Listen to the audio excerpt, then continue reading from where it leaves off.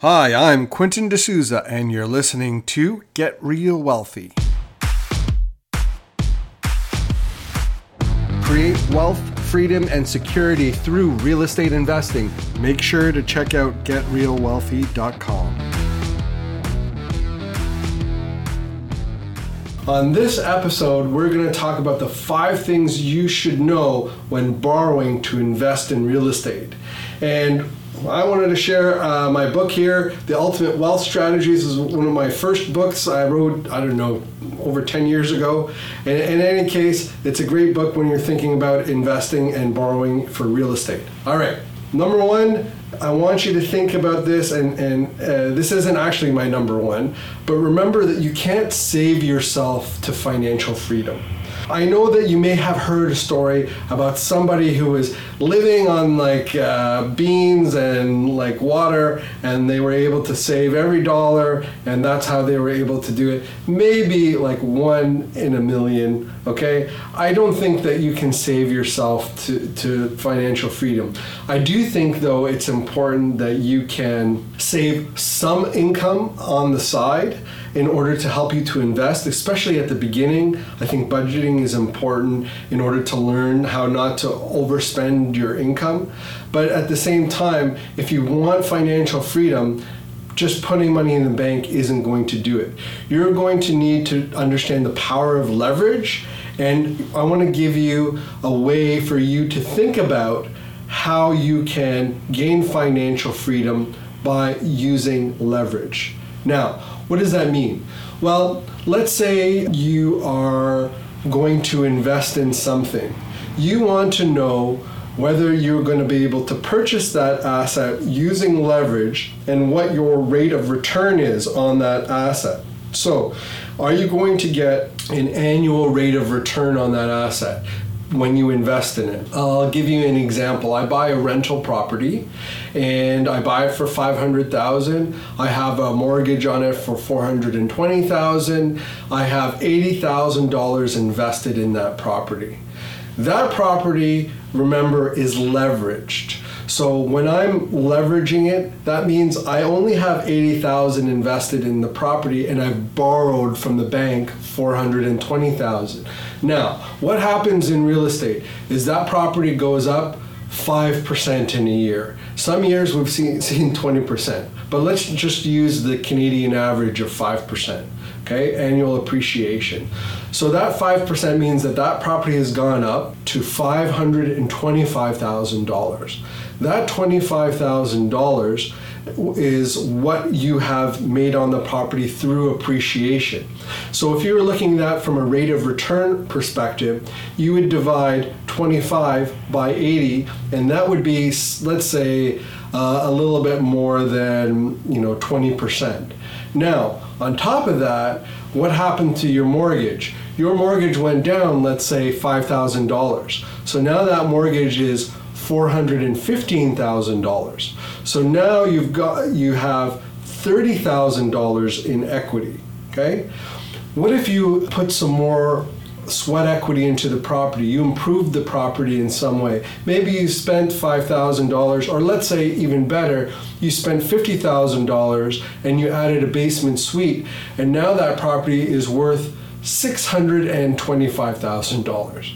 So you spent 80 and 50, but now you have an additional $130,000 in equity. Okay, so that is, if you look at that, that's a huge rate of return. So you need to understand that rate of return. And if you are working with an accountant, and I suggest you do, you can also reduce any income that you get from your rental properties by using capital cost allowance. So it's a way to reduce your taxes. So you want to think about that. So you want to think about your annual rate of return on a particular asset and what that is for you. And if you have any cash that comes to you, you want to reduce your tax bill as much as possible, particularly at the beginning of your journey. At the end of your real estate journey, perhaps you take more income because you don't need to, or you're going to sell the asset. So that's something to keep in mind. All right, number 2, I want you to think about your interest rate. Are you in a fixed rate or are you in a variable rate? What's the term? Is it like a 1-year term or is it a 5-year term? Okay, that's something that you want to think about, because it's something that you need to think about when you're borrowing to invest. And it isn't just interest rates. Remember, it's also the type of terms that you get within your mortgage. What are the penalties? Are you able to put a second behind the first mortgage? What kind of flexibility do you have on it to refinance? All of those things are things you want to think about. Number 3, how long are you going to hold on to the asset? Is it 1 year? Is it 5 years? Is it 20 years? And if you need the money, be careful, because that may force you to sell an asset that you don't necessarily want to sell. So make sure that you understand when you're buying an asset, how long you actually plan to hold that asset. And be careful you don't over leverage yourself into a position where you're forced to sell that asset. All right, number 4. Does the property itself support the payments, or do you have to come out of pocket in order to debt service that loan or that mortgage? That's important, because that can really put you in a bad position if something happens to the property. So just remember, does the actual leverage or mortgage, is it supported by the income that's coming from that property? It's really important when you're thinking about leverage and when you're borrowing to invest in real estate. And that's going to connect us to number 5. It's mindset. Are you able to tolerate the ups and downs when it comes to the residential market? When, for example, what's happened in 2022, where we've seen prices go down 20% from when somebody bought in January. Are you in a position where you feel like you can still hold on to the asset because you feel that you're going to recover in the future? And as long as your payments are fixed and you're not in a variable rate product, or you're in a product that is going to get you into trouble, that you're comfortable with that. So just make sure that whatever your mortgage payments are, they're able to cover it, and if you can tolerate those ups and downs. Because if you're thinking about the stock market, what happens in the stock market is that there's this emotional roller coaster that happens, and you just have to hit a button, and that button is usually sell. And usually you sell at the worst times, and then you buy at the worst times. Right? And that's because we're emotional. Now, with real estate, it's not as easy to sell, but you can still sell emotionally. So you want to make sure that you can, you're okay. And that, it really connects back to number 4, which is making sure the property can debt service.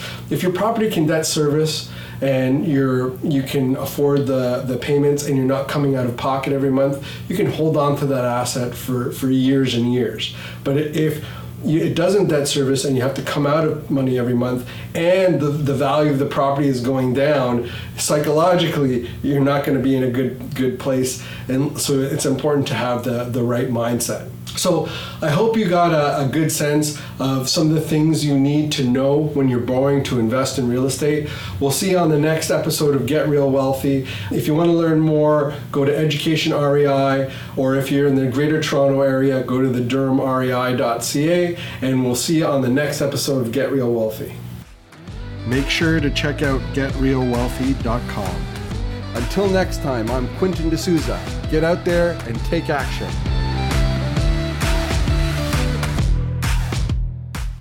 The views and opinions expressed in this podcast are provided for information purposes only and should not be construed as an offer to buy or sell any securities or to make or consider any investment or course of action. For more information, go to getrealwealthy.com.